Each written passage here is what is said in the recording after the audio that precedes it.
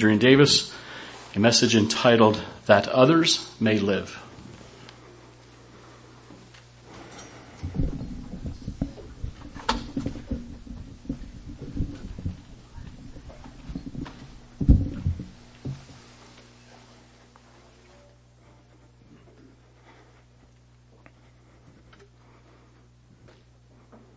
Well, thank you, Pastor Murray, and good afternoon, brethren. Great to see you all again after seeing everybody yesterday.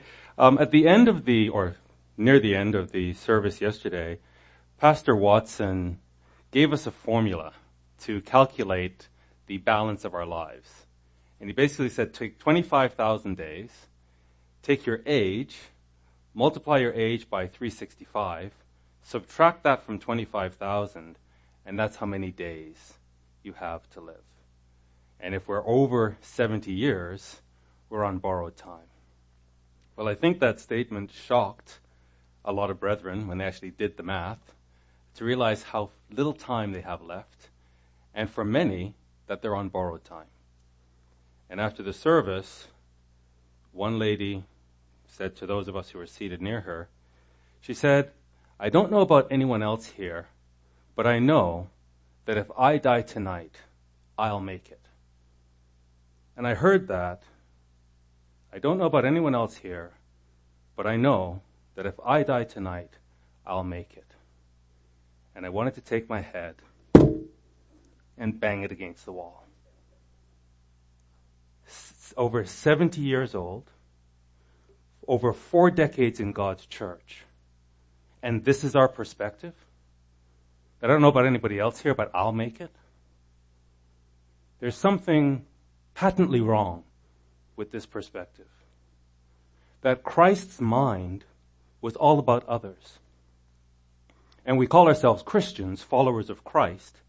Should not our minds be all about others? Doesn't that stand to reason? I think we are in danger of replacing the theology of being heaven-bound with being kingdom-bound. But it's the same basic traditional Christianity that I'm here to be saved. If I behave myself and I walk the line, God will be pleased with me, and I'm not going to go to heaven. I'm going to go to the kingdom where I'll enjoy eternal life. How is that markedly different from the traditional Christians who believe they're going to heaven? And yet the Bible, when we understand it, is very different from traditional Christianity. I was in Vancouver a couple of weeks ago, and I was to give a presentation there, and somebody came in late. And he came in and he hurriedly sat beside me. And I looked at his jacket, and there was a crest on the side of his jacket. And the crest said, that others may live. And I thought, wow. That is profound. And I happened to mention it that the following Sabbath I was in Ottawa. And I just happened to mention this crest. And so one of the brethren there explained to me that this is an organization, part of the Canadian Armed Forces, their search and rescue mission, the search and rescue technicians. And this is their slogan, that they are on a search and rescue to save people. And they sacrifice everything so that others may live. And I thought that is the Christian mindset. And that is the mindset that we should have. So I want to, today, focus on this Christian mindset. What is it that we're really a part of?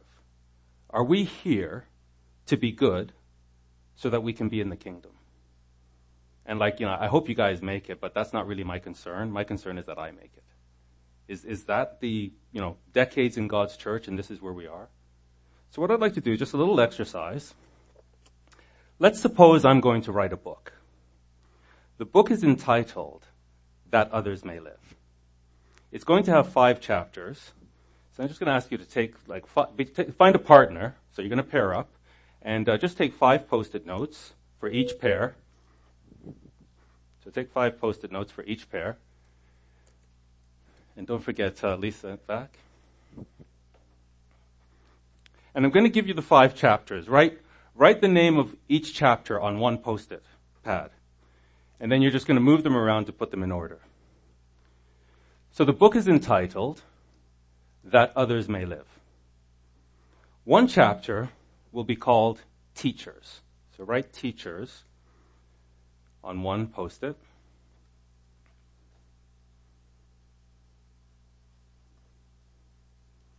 Okay, so Teachers on one Post-it. Another chapter will be called Marriage.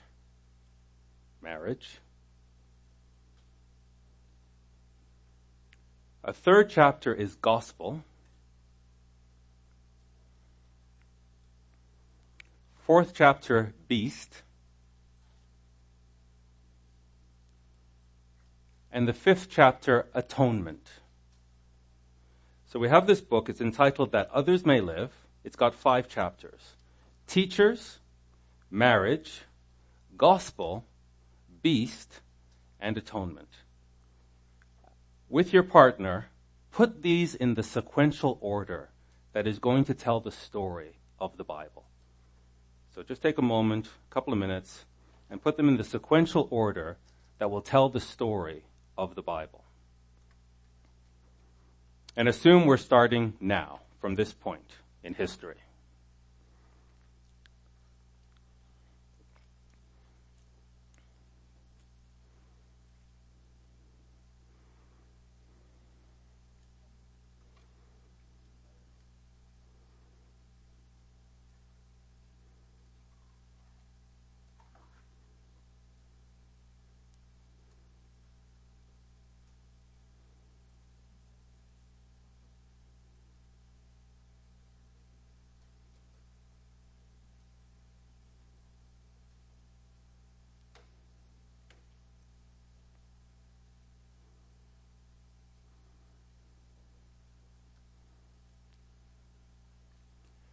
Okay, so you have the 5 chapters in sequential order. Now, your sequence may be correct. I'm not saying it's wrong. I'm just going to say, here is how I would tell the story. So, hopefully, you chose as chapter number 1, the beast. The beast. That's where I want to start. So the book is going to start, chapter 1, the beast. Turn with me to Isaiah chapter 6.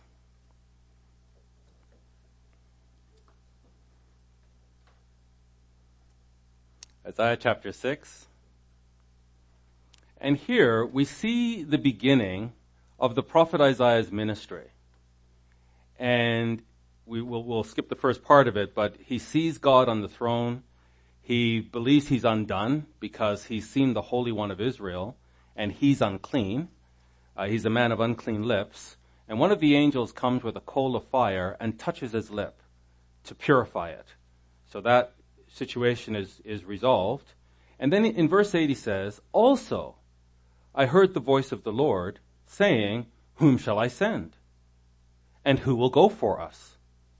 So I said, 'Here am I, send me.' So he volunteered that he would go. And then God said, 'Go and tell this people,'" the people of Israel, "'hear you indeed, but understand not, and see you indeed, but perceive not. Make the heart of this people fat, and make their ears heavy, and shut their eyes, lest they see with their eyes, and hear with their ears, and understand with their heart, and convert, and be healed.'" That would be a terrible thing if these people should convert and be healed. So make sure that as you preach, they have no understanding of what you're saying, because we don't want them to convert and be healed. Verse 11. "So I said, 'Lord, how long? How long will this go on for, where I'm going to be preaching your word and they'll have no idea what I'm saying?' And he answered, 'Until the cities be wasted, without inhabitant, and the houses without man, and the land be utterly desolate.'" So until this judgment comes upon these people, they're not to understand. This judgment is necessary. It must happen. The land must be utterly desolate. And the Lord has removed men far away, and there be a great forsaking in the midst of the land. And Christ actually quoted Isaiah, this particular passage, when he was on earth, to explain why he spoke to his disciples plainly, but he spoke to the rest of the Jews in parables. He was fulfilling Deuteronomy 28. Let's go to Deuteronomy 28. There is a covenant curse upon these people. They entered into an agreement with God, and they said, all that the Lord has said we will do. And the covenant was ratified. And God is faithful. What we learn from the Bible is God is faithful to the covenant. And so for him to just let these people off, he would be an unfaithful God. Because here in Deuteronomy 28, we see the condition, or one of the terms and conditions of the covenant. Deuteronomy 28, we'll just break in at verse 25. If you break the covenant, this is what's going to happen. The Lord shall cause you to be smitten before your enemies. You shall go out one way against them and flee 7 ways before them, and shall be removed into all the kingdoms of the earth. This is a covenant condition, that if you break the covenant, you're going to be taken from the land and spread to all of the other kingdoms of the earth. Instead of ruling over these kingdoms, they will rule over you. Verse 32, your sons and your daughters shall be given to another people, and your eyes shall look and fail with longing for them all the day long, and there shall be no might in your hand. Verse 41, you'll beget sons and daughters, but you shall not enjoy them, for they shall go into captivity. God is not joking. God means what he says. In verse 47, because you serve not the Lord your God with joyfulness and with gladness of heart for the abundance of all things, therefore shall you serve your enemies, which the Lord shall send against you, in hunger and in thirst. You're going to serve them in hunger and in thirst, and in nakedness, and in want of all things. And he shall put a yoke of iron upon your neck until he has destroyed you. God is not joking. The Lord shall bring a nation against you from far, from the end of the earth, as swift as the eagle flies, a nation whose tongue you shall not understand, a nation of fierce countenance, which shall not regard the person of the old, nor show favor to the young. And he shall eat the fruit of your cattle and the fruit of your land until you be destroyed, which also shall not leave either corn, wine, or oil, or the increase of your kine or flocks of your sheep, until he has destroyed you. And he shall besiege you in all your gates, until your high and fenced walls come down, wherein you have trusted, throughout all your land, and he shall besiege you in all your gates, throughout all your land, which the Lord your God has given you. God didn't give these words to Moses to say, I just want to threaten them. I just want them to feel a little bit nervous. When God speaks, he means exactly what he says. And so this was the agreement. And God is saying through Isaiah, you need to have these prophecies of what I'm going to do, but make sure these people don't understand it, lest they repent. If they just hear this and say, oh, we're going to change, then I'm not going to be faithful to my covenant. So the land must be desolate. The people must be destroyed, because this is what we agreed to. So this he's saying to them upon the release from Egypt. Egypt, we know, is one of the beast powers. And we define the beast, or beasts, as those political powers that destroy Israel. They consume Israel. That's why they're called beasts. So the first one is Egypt.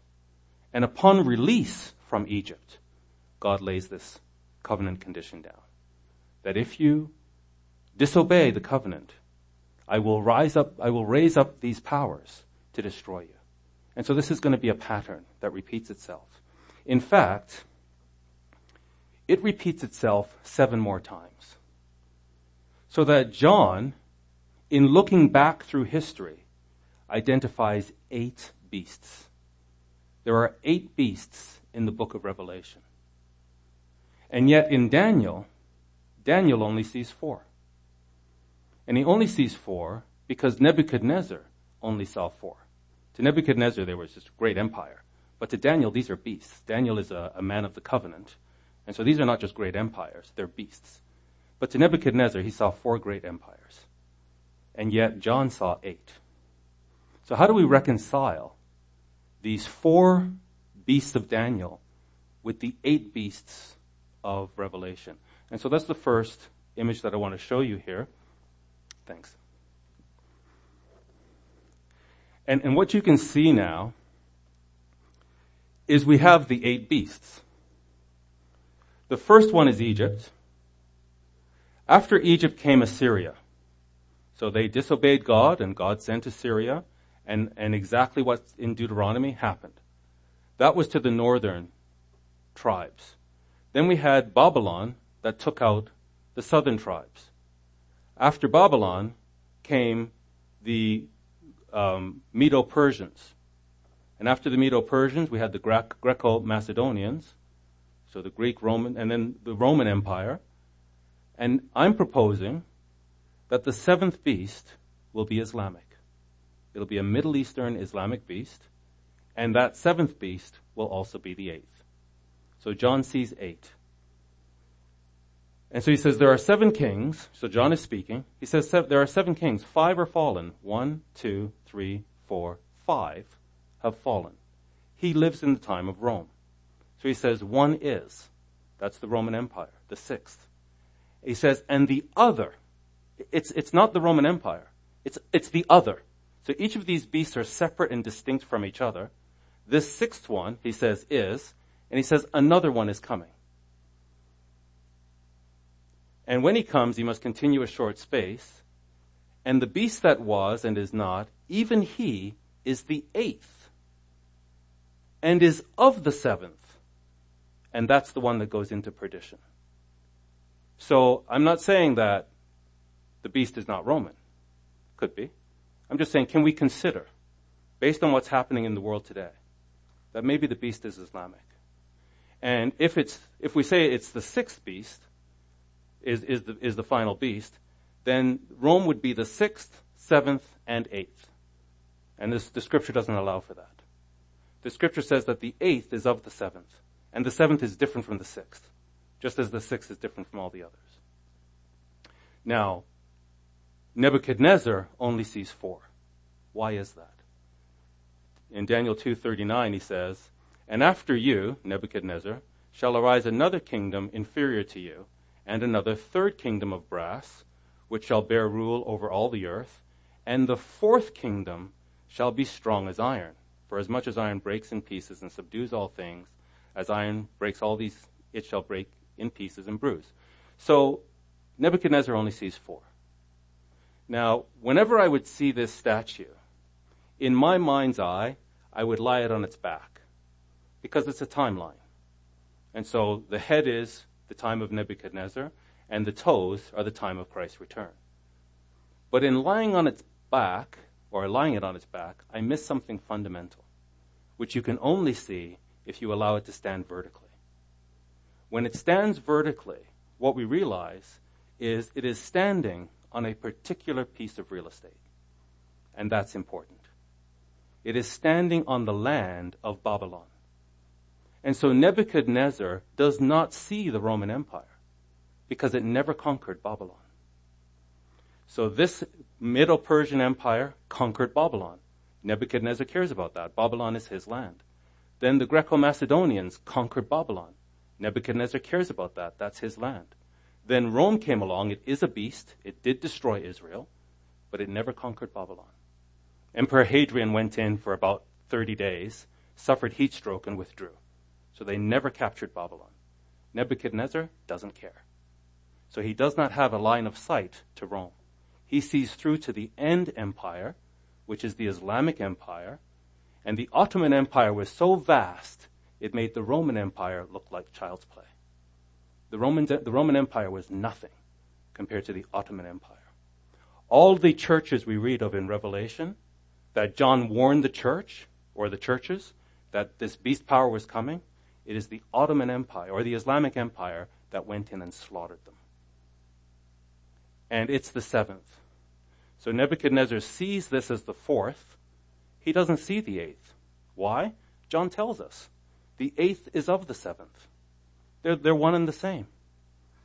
And so when this empire fell in 1921, and it was dead, and went away, and we've all been born at a time when Islam meant nothing. Now it's being resurrected. And it's the same empire. And so Nebuchadnezzar sees these as one and the same. And although they were freed from Egypt, God warned them, you're entering into covenant with me. If you break this covenant, I will break you. And so this pattern repeats itself until the end time.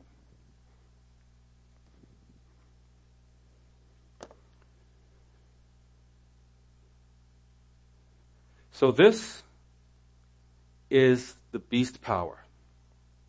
And again, I don't want to say don't consider Rome. Could be. I'm saying but don't exclusively consider Rome. Don't just look west, look east as well. And I think what's happening, so 3 major problems I have with just considering Rome. The biggest problem is nothing is happening in Rome today. Nothing. And the church is getting complacent. The church is falling asleep.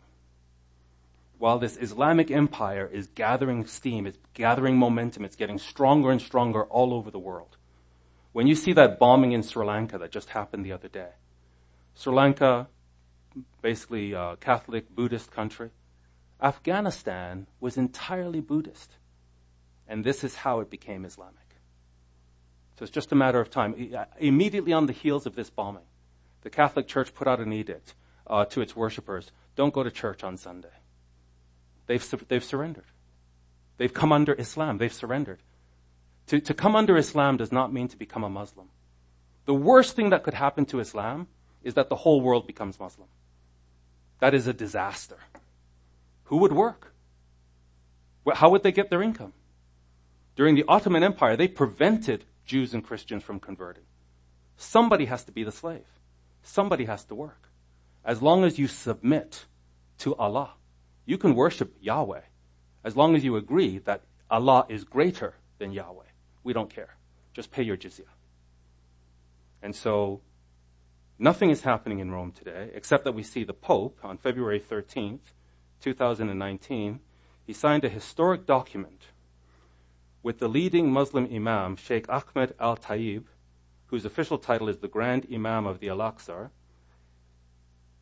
This historic meeting between the head of the Roman Catholic Church and the most important Imam in Sunni Islam took place in Abu Dhabi at a gathering of religious leaders representing Christianity, Islam, and Judaism. On the surface, the covenant is entitled, A Document on Human Fraternity for World Peace and Living Together. It stipulates its intention to foster peace between nations, religions, and ethnic groups. So that is what the Pope is doing. Meanwhile, Islam is getting stronger and stronger. And we keep looking at Rome and saying, nothing's happening, let's relax. Meanwhile, the whole world is slowly coming under Islamic domination. I mentioned also, number 2, there are 8 beasts, not 7. So when we only see 7, we think that the 6th is Rome and the 7th is the resurrected Rome. But the Bible says there are 8. So is Rome the 6th, the 7th, and the 8th? And as I mentioned, the vertical position of the statue matters. He was standing on a particular plot of real estate. And he only sees those empires that conquer that piece of real estate. And Rome never conquered Babylon. Chapter 2. So chapter 1 is the beast. In other words, we begin with the bad news. You broke the covenant, and now the covenant will break you. That's chapter 1. Chapter 2, the gospel. The good news is in the context of the bad news. The reason it's good news is because there's no hope for Israel. They broke the agreement, and now they must be destroyed. But we have good news. We have the gospel. Deuteronomy 30.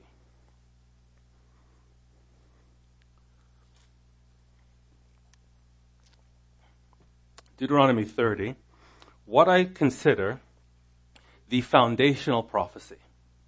That all the prophets throughout the Old Testament are basically referring back to and elaborating upon this fundamental prophecy that Moses gave in Deuteronomy 30, beginning in verse 1. He says, and it shall come to pass, this will happen, when all these things, he just finished Deuteronomy 28, outlining all the blessings, and Deuteronomy, the rest of 28 and 29, where he outlines all the curses. And upon the heels of giving the terms and conditions of the covenant, he says, it shall come to pass, when all these things, chapter 28 and 29, have come upon you, the blessing and the curse. So Moses is saying, you're going into the promised land with a high hand, and I can see it already. You'll be blessed, but you're going to disobey. You're going to break the covenant, and it's going to break you. So when all these things are going to come upon you, the blessing and the curse, which I've set before you, and you shall call them to mind among all the nations where the Lord your God has driven you, and shall return. So you're going to break this covenant, and according to the covenant, you're going to be scattered and enslaved. And then in verse 2 he says, and then you're going to return to the Lord your God, and you shall obey his voice. How? According to all that I command you this day.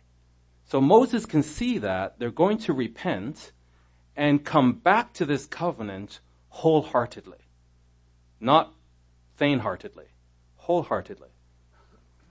You and your children with all your heart and with all your soul. Moses is looking at them and saying, wow, you guys are a disaster. But something's going to happen, and you're going to be able to love God with your whole heart and your whole soul. Moses is seeing the new covenant. Moses is seeing these people filled with the Holy Spirit, because this is not possible carnally. He says that then the Lord your God will end your captivity. So you're going to go into captivity, but something's going to happen. You're going to be filled with the Holy Spirit, and that's when God will end your captivity and have compassion upon you, and will return and gather you from all the nations. And repeatedly through the Bible, we hear God is going to gather his elect from the four corners of the earth. Repeatedly. It's right here in the foundation. He's going to gather you from all the nations where the Lord your God has scattered you because you broke the covenant. Let's, for example, look at Jeremiah 16. Again, all the prophets are going back to this foundational prophecy that Moses gave before they even went into the promised land.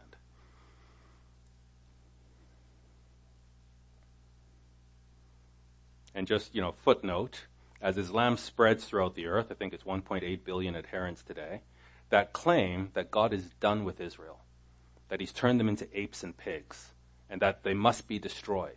From the very foundation, before they even went into the promised land, Moses said, you're going to disobey, you're going to be destroyed, you're going to be scattered, you're going to be enslaved, but then you'll be brought back. God will be faithful to Abraham. That's the only reason they're going to be brought back, because of God's promise to Abraham, and he's faithful. Here in Jeremiah 16 and verse 12, we'll break in here, and here God says through Jeremiah, you have done worse than your fathers. How do you spell disaster? Except in all caps. This is a great disaster. You've done worse than your fathers. For behold, you walk every one after the imagination of his evil heart, that they may not hearken unto me. Therefore, Deuteronomy 28, will I cast you out of this land, into a land that you know not, neither you nor your fathers. God is faithful. This was the agreement. And there you shall serve other gods day and night. And we could kind of add some detail, because Moses said, in hunger and in thirst. Because you wouldn't serve God with joy, you'll serve your enemies and their gods. There you shall serve your gods day and night, where I will not show you favor. Therefore, because you're wicked, because I'm faithful to my covenant, because you'll be driven into these lands where you'll be enslaved, therefore, behold, the days come, says the Lord, that it shall no more be said, the Lord lives, that brought up the children of Israel out of the land of Egypt. Does this make any sense? Because you're wicked, because you must be destroyed, therefore, behold, the days come, says the Lord, that it shall no more be said, the Lord lives, that brought up the children of Israel out of the land of Egypt. But instead, the Lord lives, that brought up the children of Israel from the land of the north, the king of the north, and from all the lands where he has driven them. And I will bring them again into their land that I gave unto their fathers. Therefore. How do you get therefore out of that? Except to say that God, in addition to the covenant that he had with Moses, he had a covenant with Abraham. And he promised Abraham, in your seed shall all the families of the earth be blessed. Therefore, even though you've broken the covenant and you deserve to be destroyed, I've got to figure out a way to bring you back into the land. And how can he do that? How can he bring them back into the land and be faithful to his word? It's basically impossible. That if God does not allow them to be destroyed, and instead he just kind of winks at the sin and gathers them all and brings them back into the land, this makes no sense. Clearly this is talking about the second Exodus, but it makes no sense. It would make God an unfaithful God. It would make God an unrighteous God. It would make God a God that speaks and then goes against what he speaks. So this is a conundrum. How does he do this? Well, if we go to Isaiah 40,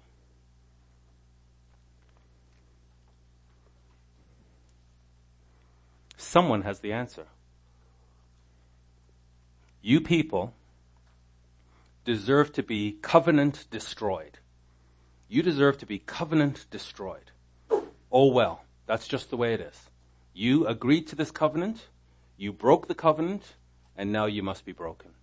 And yet someone comes on the scene, obeying this command in Isaiah 40, verse 1.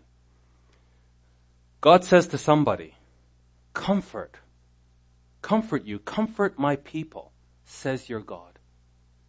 My people are being destroyed. My people are being enslaved. My people are being tortured. Their children are being beheaded. Pregnant women are being gutted. You, comfort my people. You who know what's going on, comfort my people. Speak you comfortably to Jerusalem. Specifically now, the target is Jerusalem. Somebody who understands what's going on, speak comfort to Jerusalem and cry unto her that her warfare is accomplished. Something has been accomplished. It's over.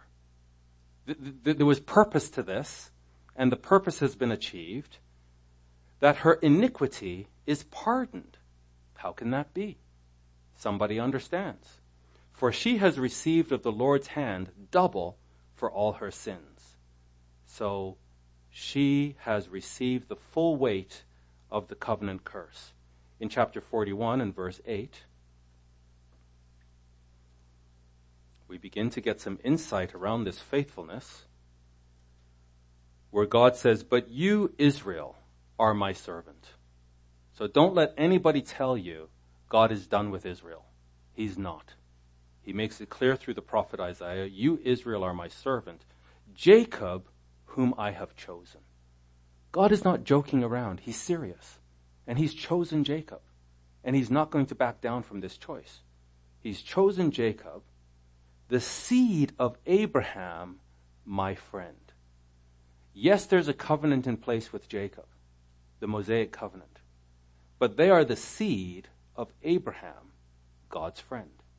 And there's a covenant in place with Abraham, which is, we could say it's unconditional. What we really mean is the only conditions of this covenant are God's. Abraham had no conditions to fulfill. And they are the seed of Abraham. Therefore, God must fulfill his promise to Abraham through this seed, despite the covenant in place through Moses. Verse 9, you whom I have taken from the ends of the earth. That's what Moses said in Deuteronomy 30. You will be gathered from the ends of the earth. And called you from the chief men thereof, powerful men that they had to release, the same way Pharaoh had to release Israel from Egypt. And I said unto you, you are my servant. I have chosen you and not cast you away. So brethren, if we're teaching that God is done with Israel, we're contradicting God. He's saying, I haven't cast you away. The seed of Abraham, I have not cast you away. What we're doing is understanding that we have a message to Abraham's seed. We understand how God is going to do this. God will not break his covenant with Moses. Therefore, he has to break you. And he will not break his covenant with Abraham. Therefore, he has to save you. But how? We understand how. And what I'm going to ask you to do is, for the remaining 3 chapters, see if you can anticipate how I would write the rest of this book. So kind of reconfigure the remaining 3 chapters. What chapter is going to come next? And also, while you're at it, just jot down any questions. If anything is unclear so far, just take a moment, share with each other what you understand so far and what's not quite clear, and we can talk about that in the sermon discussion. So, what do you understand so far? What's unclear? And how would you roll out the remaining 3 chapters?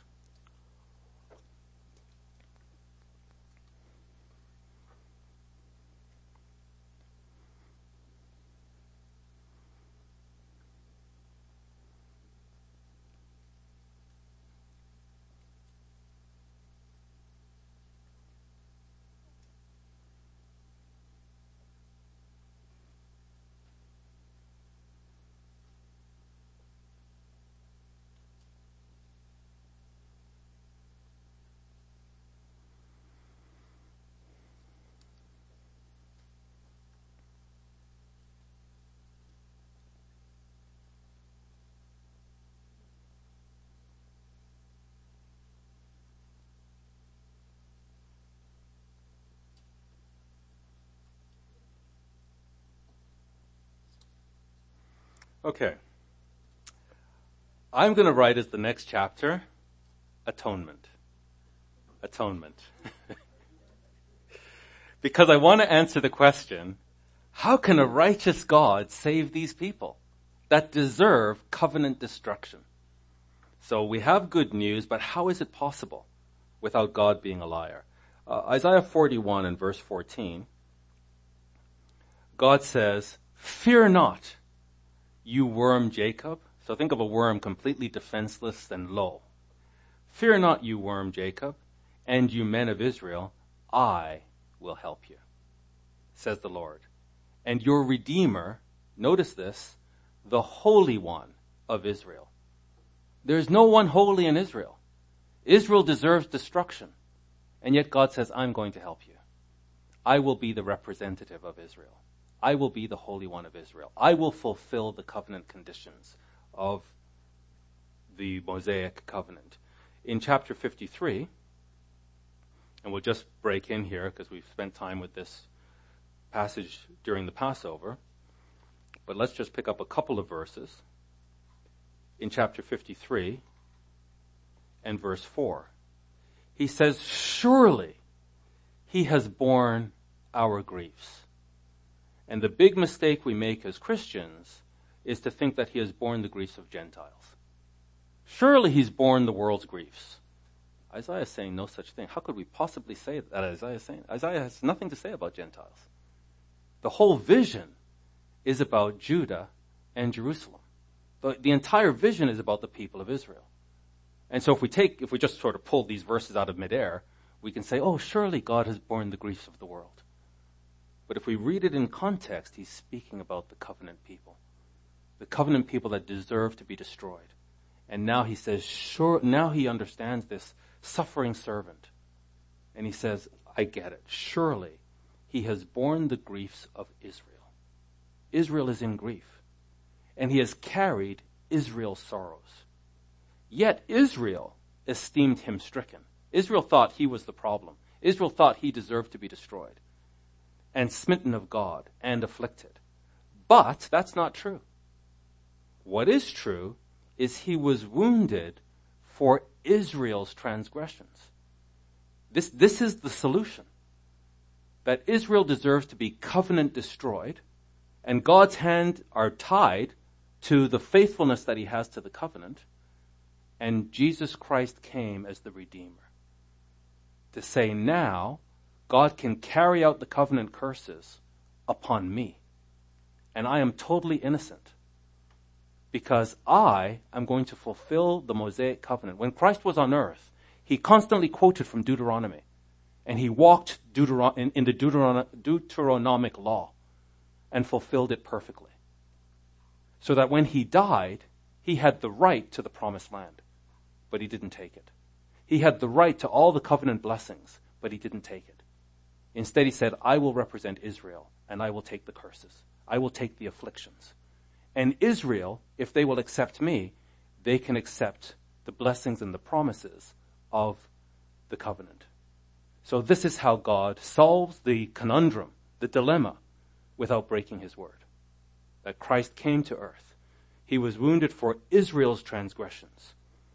He was bruised for Israel's iniquities. The chastisement of Israel's peace. How can Israel have peace with God when this covenant is in place? It was upon him. He's the propitiation. And with his stripes, we are healed. This is where the healing and the breach of the relationship comes from. Leviticus 16, where we see the instructions around the atonement. And I think what we miss in reading Isaiah 53 is it's not just a Passover passage. It's also an atonement passage. That Christ is not just the Passover sacrifice. He's also the atonement sacrifice. And there's a difference between the Passover and the atonement. Here in Leviticus 16 and verse 9, Moses writes that Aaron shall bring the goat upon which the Lord's lot fell and offer him for a sin offering. This is picturing Christ. In verse 33, and he shall make an atonement, that is Aaron, for the holy sanctuary, and he shall make an atonement for the tabernacle of the congregation and for the altar, and he shall make an atonement for the priests, and notice this, and for all the people of the congregation. And this is the fundamental difference between the Passover sacrifice and the atonement sacrifice. The Passover is very personal. Each person takes the blood and enters into a personal covenant with God, a personal relationship with the Savior. The atonement is not personal. The atoning sacrifice is national. When the high priest went in and the sacrifice was accepted, while he was in the Holy of Holies, the whole nation held its breath. The whole nation was on the edge of its seat to see, will he come out? Will the sacrifice be accepted? And when he came out, the whole nation celebrated because it meant the whole nation was forgiven. And so atonement is a national sacrifice, verse 34. And this shall be an everlasting statute unto you, to make an atonement for the children of Israel for all their sins. And it's done once a year. And he did as the Lord Moses commanded. So let's take a look now at the sacrifice. And here what we see is the Passover. And so in Exodus 12, verse 13, the blood shall be for you a token upon the houses where you are, and when I see the blood, I will pass over you, and the plague shall not be upon you to destroy you when I smite the land of Egypt. So as a result of the Passover, there is the Exodus. So the Exodus depends upon the Passover. No Passover, no Exodus. So because of the wrath being passed over, they lived, and they could then have the Exodus. So he says, you shall observe the feast of unleavened bread, for in this selfsame day I have brought your armies out of the land of Egypt. Therefore shall you observe this day in your generations by an ordinance forever. So we celebrate the night to be much observed to celebrate this Exodus, which depends upon the Passover. Now, as they slew the lamb, we know it was pointing to Christ. And so we see the same thing today, where we enter into a new covenant, where Christ says, this is my blood of the new covenant, which is shed for many for the remission of sins. When we accept this blood, we have our personal exodus. So our personal exodus depends upon the Passover sacrifice, where he says in Romans 6, knowing this, our old man is crucified with him, that the body of sin might be destroyed, that henceforth we should not serve sin. So we are now leaving spiritual Egypt as a result of the Passover. So Passover enables Exodus. The initial Exodus, but now there's a spiritual Exodus as we leave spiritual Egypt.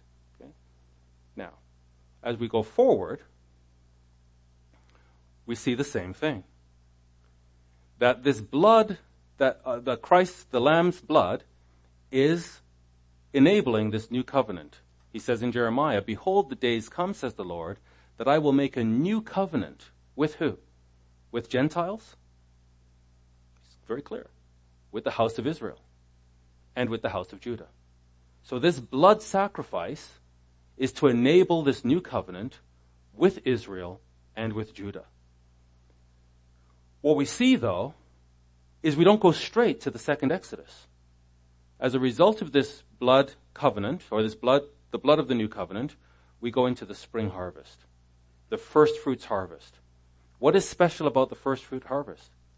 We're part of the armies of the Lord that will return with him. Jude says of Enoch, "Enoch also, the seventh from Adam, prophesied of thee, saying, Behold, the Lord comes with 10,000s of his saints." So how does he come with 10,000s of his saints? Unless there's a first fruits harvest. So there will be 10,000s of first fruits that will be called out of season. Instead of being part of the full Exodus, the ultimate gathering and the impregnation of the Holy Spirit upon Israel, we don't wait until then. It happens early, out of season. Why? So that we can return with the Lord as his armies. But now we see, in addition to Passover, we see the atonement sacrifice. The atonement sacrifice we just read in Leviticus 16, which enables the second Exodus. Unless the whole nation of Israel is forgiven, God cannot gather them from all over the world. And they can't be forgiven unless the Holy One of Israel comes, lives perfectly, and is sacrificed, not as the Passover, but as the atonement. And so we see now in Jeremiah 16 that this Exodus is going to be so massive that even though the whole Holy Day system is built upon the Exodus from Egypt, we won't talk about it anymore. That the whole Holy Day system will now revolve around this second Exodus. That's how big this is going to be. So it begs the question, if this is so big, if this is the mission that God is on, how come our minds are not on this? How come if we talk about second Exodus to the people of God, they're like, huh? This is what God is all about. This is going to be so big that forever, we will say, the Lord lives who gathered the people of Israel from the four corners of the earth. And people say, what about Egypt? I say, what? Egypt? That was nothing. That was child's play. Look what he did here.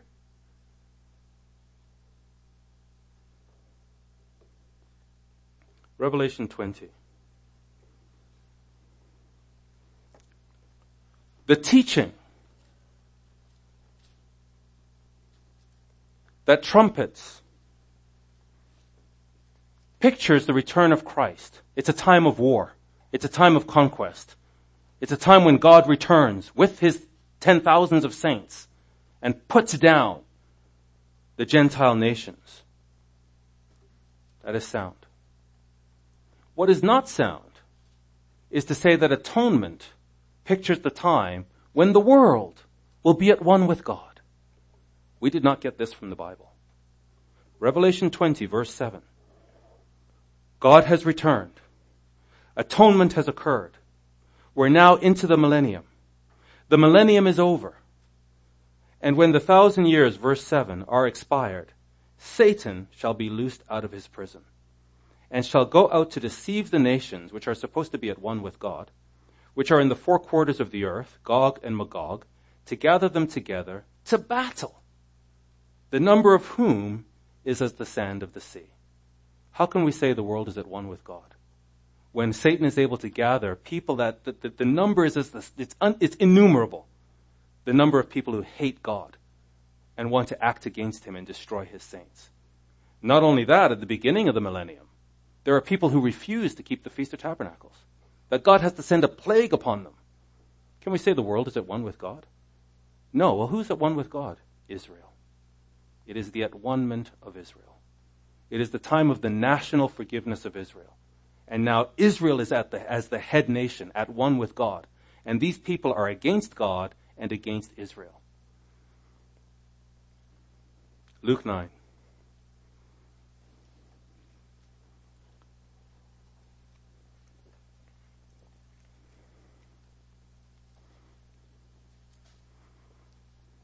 When our kids were younger and we lived in the country, we wanted to get a dog. And I researched all the breeds because I wanted a dog that would be good with the kids. But I was also a long-distance runner, and I wanted a dog that could run. So I researched all the breeds, and I found it. I don't know if you're familiar with the Weimaraner. Do you know the Weimaraner? So I fell in love with this dog. I'm like, okay, we're going to get a Weimaraner. And I just happened to mention it to my manager that I worked for at the time. And he's like, he knew the dog well. He's like, have you had a dog before? And I said, no, this will be our first dog. He's like, you don't want a Weimaraner. And he said, why don't you get a Vizsla? And so we looked up Vizsla. It's very similar to a Weimaraner, but it's smaller. Different color as well. One is gray, one is the other, Vizsla is copper. And he said this. He said, if you haven't had a Weimaraner before, you'll have trouble. It's a difficult dog. And you have to show it who's boss. He says, the Vizsla wants to please you. So the Vizsla will go out of its way to make you happy. And if you've never had a dog before, I would start with a Vizsla. So I looked at the Vizsla, and I had my heart set on the Weimaraner, but I thought, difficult dog, we got young kids, I've never had a dog before, so we started to look at the Vizsla. What wonderful advice. So I think some of you knew Kenya, and you might not have known her when she was in her prime. What a dog. I still think of her to this day. And she would love to run. She was great with the kids, just a very intelligent dog. She had a great vocabulary, so we could just teach her a lot of different commands. And what I found fascinating about her was she'd be sleeping on the floor, deep sleep, and then she would hear me get up. Sunday mornings, I'd go for my long run. She would hear me get up. She would go from a deep sleep to, we're going for a run. We're going for a run. Okay, good, we're going. And she would be out there running, and she just loved to do that. She could be in a deep sleep, and I'm going in the backyard. We're going in the backyard. It's like, if it's important to you, it's important to me. I don't care about my sleep. I just care about what's important to you. What's important to you? Okay, let's do that. That was Kenya. And I think that is a great metaphor for how we should be. Christ, if it's important to you, it's important to me. What's important to you? What are we going to do next? And Christ is all about Luke 9. Luke 9.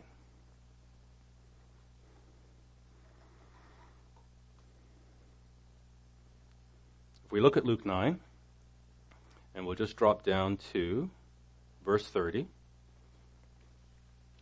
he says, and behold, there talked with him two men, which were Moses and Elijah. So this is a very important conversation. He's brought them back to life. He's having this conversation, who appeared in glory, and what did they speak about? So they've come back to life. What's the most important thing to God? What's out of the abundance of the heart, the mouth speaks. What is the most important thing to Christ? He spoke of his, the English says decease, the Greek says his exodus. He spoke about his exodus, which he should accomplish at Jerusalem. The second exodus is a big deal to Christ.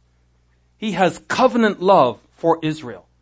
And he's figured out a way to bring Israel back into covenant with him. And this is top of mind for him.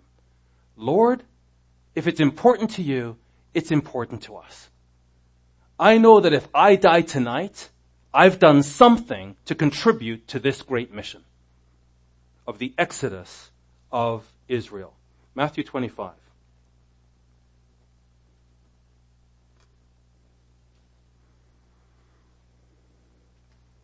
And Brother Landon read this passage for us. We'll just take a couple of verses. Matthew 25, verse 22. He also that had received 2 talents, similar to the 5 talents, came and said, Lord, you gave me 2 talents, and behold, I gained 2 more talents beside them.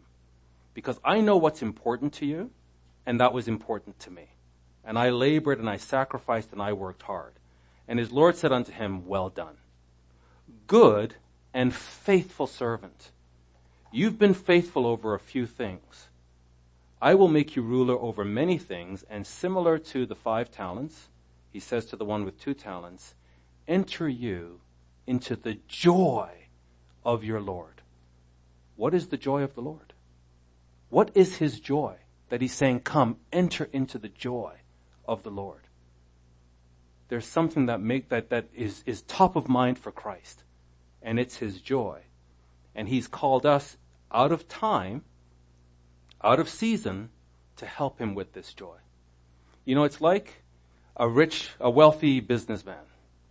Let's say he's in South America. Very, very wealthy. Multi-billionaire. And his children are kidnapped. And there's a ransom. And he refuses to pay the ransom because he knows if I pay this ransom, this is just going to happen over and over again. So he hires us as secret agents. And he says, look, I'm going to put $200 million in your account. You just get my children back. And if you need more money, I'll give you more money. Just get my children back. And I'm not paying a ransom. It's not the money. It's the principle. And so we walk into the bank, and they're like, Mr. Kowalchuk, Mr. Davis, Mr. Palmatier, Mr. Dale, wow. Are you the Mr. Dale? Like, yeah, that's me. Wow.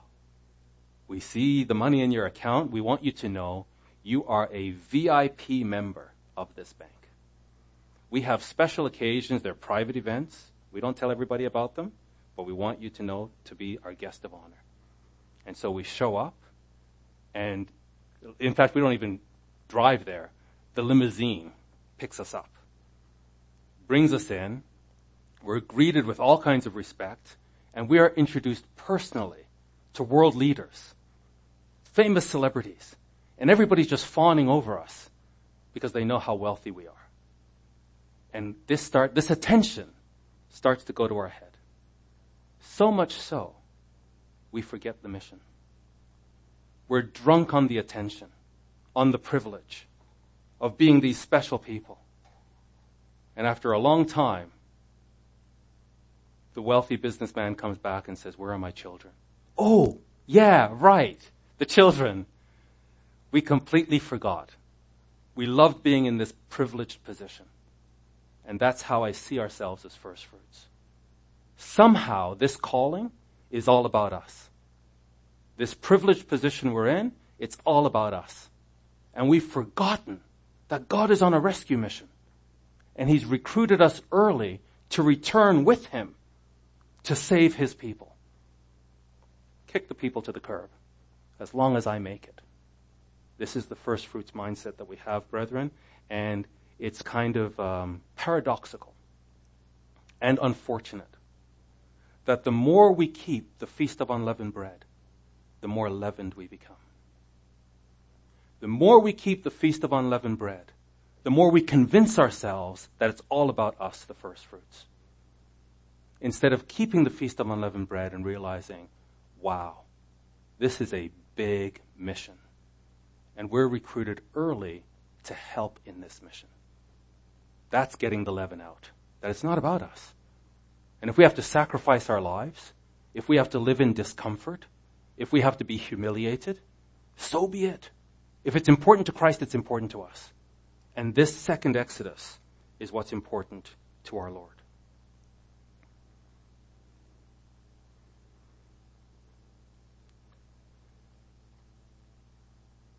Chapter 4. Teachers. Zechariah 12.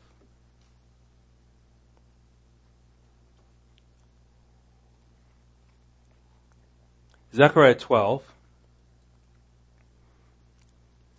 And here we see what Enoch said, that the Lord will return with 10,000s of his saints. There's a great war. And in Zechariah 12, the prophet writes, the burden of the word of the Lord for Israel. God is burdened for Israel, says the Lord, which stretches forth the heavens and lays the foundation of the earth. Just in case you weren't sure which Lord, because there's going to be a lot of confusion about who's God in the end time. We're talking about the true God. And forms the spirit of man within him. Behold, I will make Jerusalem a cup of trembling unto all the people round about. So the focal point of the earth at the end time is Jerusalem. The controversy on the earth at the end time is Jerusalem. And God says, I'm going to make Jerusalem a cup of trembling unto all the Gentile people around it, when they shall be in the siege, both against Judah and against Jerusalem. So these Gentile peoples have such a hatred for the Jews, and they want to destroy Jerusalem. And God's saying, I'm going to make this a cup of trembling. And in that day I will make Jerusalem a burdensome stone for all people. All that burden themselves with it shall be cut in pieces, though all the people of the earth be gathered together against it. So it's going to look hopeless. The whole people have come under this beast power, and they all agree that the Jews and Jerusalem must be destroyed. And then he says here, we'll just scroll down to verse 8. He says, in that day shall the Lord defend the inhabitants of Jerusalem, and we're going to be there with him. And he that is feeble among them at that day shall be as David, and the house of David shall be as God, as the angel of the Lord before them. And it shall come to pass in that day, I will seek to destroy all the nations that come against Jerusalem. And I will pour upon the house of David and upon the inhabitants of Jerusalem. This is just repeating Moses. That he says that you're going to love me with all your heart.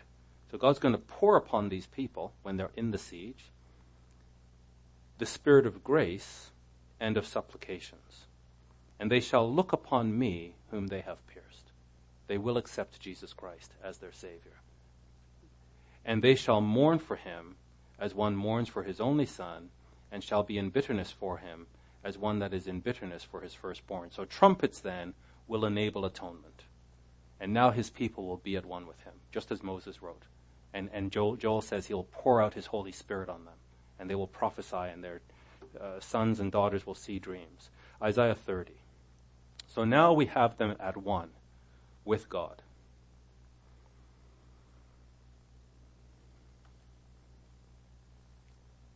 And what do we see here in Isaiah 30? What did the prophet see?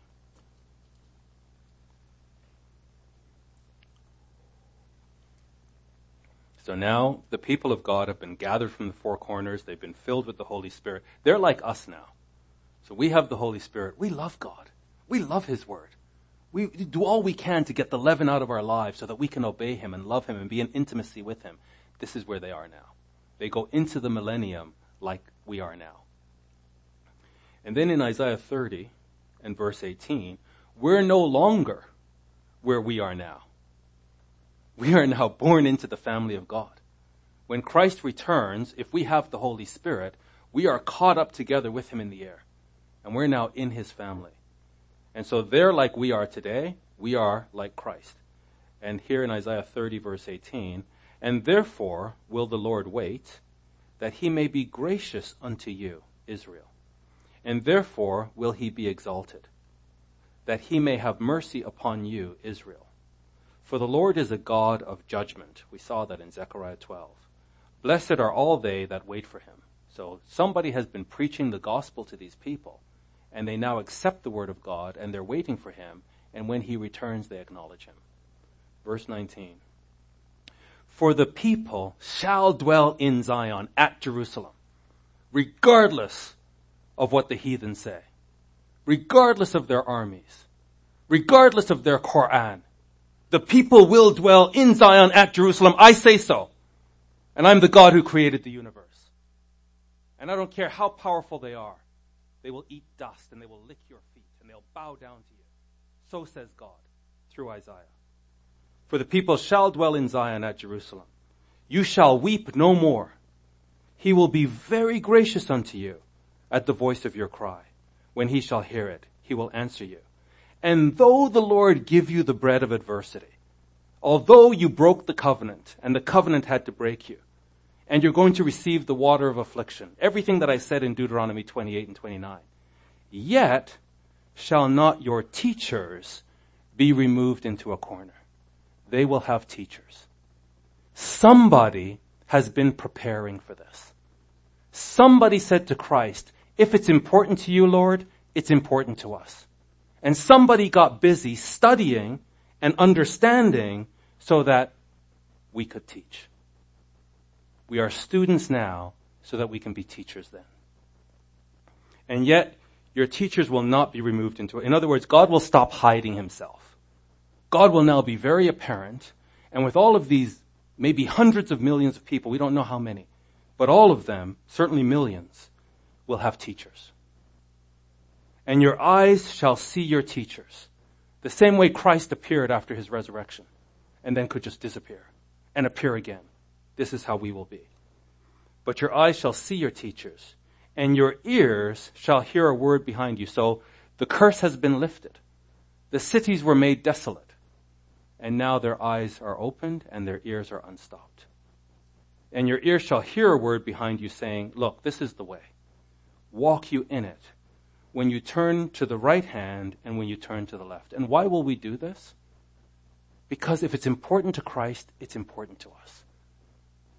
And there's a finish line. And we're not at the finish line yet. God's intention is to harvest Israel. We're the spring harvest. We're nothing. We're peanuts. The fall harvest is the thing. The only reason we're called now is to help God with the fall harvest. And throughout the millennium, we're like, no, don't do that. You are of Israel. You need to be with us in the kingdom of God. Get on the right track so that we can all cross the finish line together. And that brings us to the final chapter, chapter 5, marriage. Revelation 20. This is the finish line. This is the joy of the Lord. This is what God is pressing toward. This is what's top of mind for him and needs to be top of mind for us. In Revelation 20, and in verse 15 we see this, that whosoever was not found written in the book of life was cast into the lake of fire. So this is it. You're either for God or you're in the lake of fire. It doesn't mean, though, that if you are written into the book of life, you're part of the marriage. Let's not read that into the Bible. Maybe it's true, but let's not read it in there if it's not there. So there are people that are thrown into the lake of fire. They're done. They're gone. There are people who are in the Lamb's book of life. Let's not automatically assume that everybody that's in the book of life is in the marriage. Revelation 21 and verse 1. And I saw a new heaven and a new earth. To Deacon Jan's point, that's renewed, kainos. So the same way we have a renewed covenant, now there's a renewed heaven and a renewed earth. For the first heaven and the first earth were passed away, and there was no more sea. And I, John, saw the holy city. Would you believe it? I saw this. It was New Jerusalem coming down from God out of heaven, absolutely breathtaking. And it was prepared as a bride adorned for her husband. This is a great mystery. And what John is saying is, it looks like a bride. And I think how we should interpret this is as a wedding dress, and the woman is veiled. This is the adornment. And it's coming down from heaven to cover the bride. The bride is going to be in it. This is the city that the saints will inhabit. In my Father's house are many mansions. And so the saints are going to inhabit this. But I don't think, just because you're in the book of life, you'll be in the New Jerusalem. Food for thought. That this New Jerusalem is for Israel, whom he will marry. He says, I will be glorified in Israel forever. It implies that there will be people outside of Israel doing the glorifying. So this bride is adorned for her Anir, her husband, which is Christ. And the actual word bride means to veil as a bride. So this is the veil that's coming down. Verse 3, and I heard a great voice out of heaven saying, behold, The dwelling place of God, it says, is with men. I think, based on everything I've read in Isaiah, that this is Israel. That God is going to dwell with Israel. And he will dwell with them, and they shall be his people. And God himself shall be with them and be their God. And God shall wipe away all tears from their eyes. They've suffered. They've been afflicted. And there shall be no more death, neither sorrow nor crying, neither shall there be any more pain, for the former things are passed away.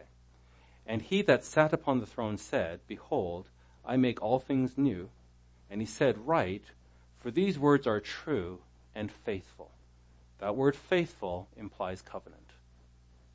That God has now fulfilled everything in his covenant with Abraham. Verse 12. It had a wall great and high and had 12 gates. So this new city has 12 gates. You can't get into the city unless you come through one of the gates.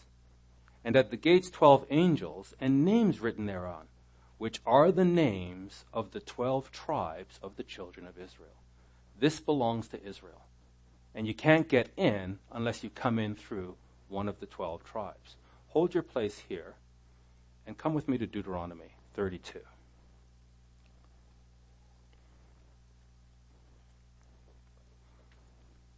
Deuteronomy 32. And just keep in mind that the New Jerusalem has 12 gates, each gate one of the tribes of Israel. And here in Deuteronomy 32, Moses writes in verse 7, Remember the days of old, consider the years of many generations. Ask your father, and he will show you. Your elders, and they will tell you. When the Most High divided to the nations their inheritance. So the nations have an inheritance, and the Most High God gave them their inheritance. So what Satan is doing is the opposite of what God wants. God wants the nations to have their inheritance with borders. When he separated the sons of Adam, he set the borders of the people. How? According to the number of the children of Israel. So all the earth, all the Gentiles peoples are assigned to a tribe of Israel.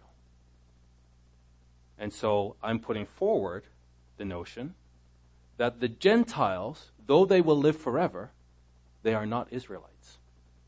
And they will come and worship in the New Jerusalem. And they will come through the gate that is assigned to them. Let's go back to verse 9 of Deuteronomy 32. He says, For the Lord's portion is his people. Jacob is the lot of his inheritance. So God wants to inherit Israel, and he wants the world to interact with him through Israel. So he's assigned each nation a tribe. And these are the kingdom of priests. And they will come through the gates. Revelation 21. This is the big mission. And to limit our view to the first fruits is to miss the magnitude of what we're a part of. Revelation 21 and verse 23. And the city, it doesn't say the earth. Revelation 21 verse 23. The city, not the earth. The city had no need of the sun. The earth still needs the sun. The Gentiles still need the sun.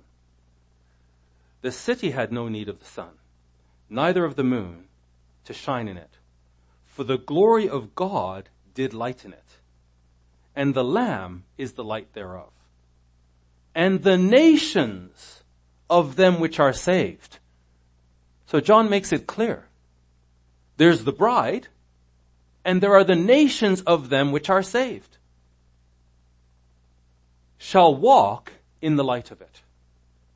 And the kings of the earth. So John makes it clear there are nations, and they have kings. And there's the New Jerusalem that God marries. And the kings of the earth do bring their glory and honor into it. And the gates of it shall not be shut at all by day. So the gates are open all the time. so that these nations can come and worship. For there shall be no night there, and they shall bring the glory and honor of the nations into it. And so I think we just need to be careful how we read. I'm not saying it's so. I'm saying, can we at least read the Bible and consider it? And as Paul says, let God be true and every man a liar. So don't believe me. Let's just read the Bible, and what does it say? John saw something. And he saw this new Jerusalem coming down like a bride, and it covered the saints. And the saints live in it. And they don't need the sun. But the nations come to it with their offerings and worship. This crest that I saw, and I looked up, so this organization, Canadian Armed Forces, they say here, a high level of competency and skill is required in order to function in the high-risk environment of search and rescue in Canada. We're part of a search and rescue mission. And if a high level of competency and skill is required for these people, what about us? The training that the Canadian Armed Forces search and rescue technicians undergo is intense. Our training is intense. As are the conditions in which they operate. We are going to be operating in some very intense conditions. They must establish and build confidence in their technical skills and have complete trust in both themselves and their teammates. That's what this is all about. That's what this first fruits process is all about. Building confidence, not so much in ourselves, but in the Holy Spirit. The Holy Spirit that's in us, and the Holy Spirit that's in our brethren, and learning how to operate as a team, because we have a big mission ahead of us. Look at this quote.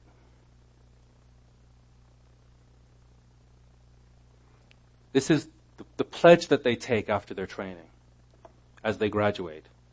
And think of this, if we are Christians, shouldn't we be superior to this? Without regard for my personal comfort or self-advancement, I hope I make it. I want to be a king. Without regard for my personal comfort or self-advancement, to the best of my ability and to the limitations of my physical and psychological endurance, I solemnly pledge to make every effort to return to safety those victims of the covenant disaster that they entered into, entrusted to my care by the assignment of the mission to which I have consented. These things I shall do, that others may live. Brethren, let's stand and end in prayer as we say goodbye to our online audience, and then we'll continue the rest of the service. Heavenly Father, our great God, we bow in humility and awe as we consider, Father, your righteousness, as we consider your faithfulness and the faithfulness of your word. And Father, make us like Abraham, where he understood that it's impossible for you to lie. And he believed you, and it was accounted to him for righteousness. Help us, Father, to believe your word. And Father, thank you so much for drawing us to Christ. And help us, Father, coming through these days of unleavened bread, to get self just expunged from our thinking. Help us, Father, to have the mindset, if it's important to Christ, it's important to us. And this mission, this rescue mission that he's on, is so important to him that by rescuing Israel and establishing Israel, we can return the earth back to the state it was in the Garden of Eden, where man can live forever in fellowship with you. But we understand, Father, that you will be glorified in Israel. And so we thank you, Lord, and we pray that we will have this mindset, this purposefulness, this mission, and that these things we will do and suffer and endure, that others, Israel and all mankind, may live forever. We thank you, Father. We praise you. We thank you for the days of unleavened bread, the Passover, the wonderful festival lessons that we have each year. And we ask you, Father, this will be a springboard now as we count toward the holy day of Pentecost. Praise you, thank you, and ask your blessing now in Jesus' most holy name. Amen. Brethren, with that,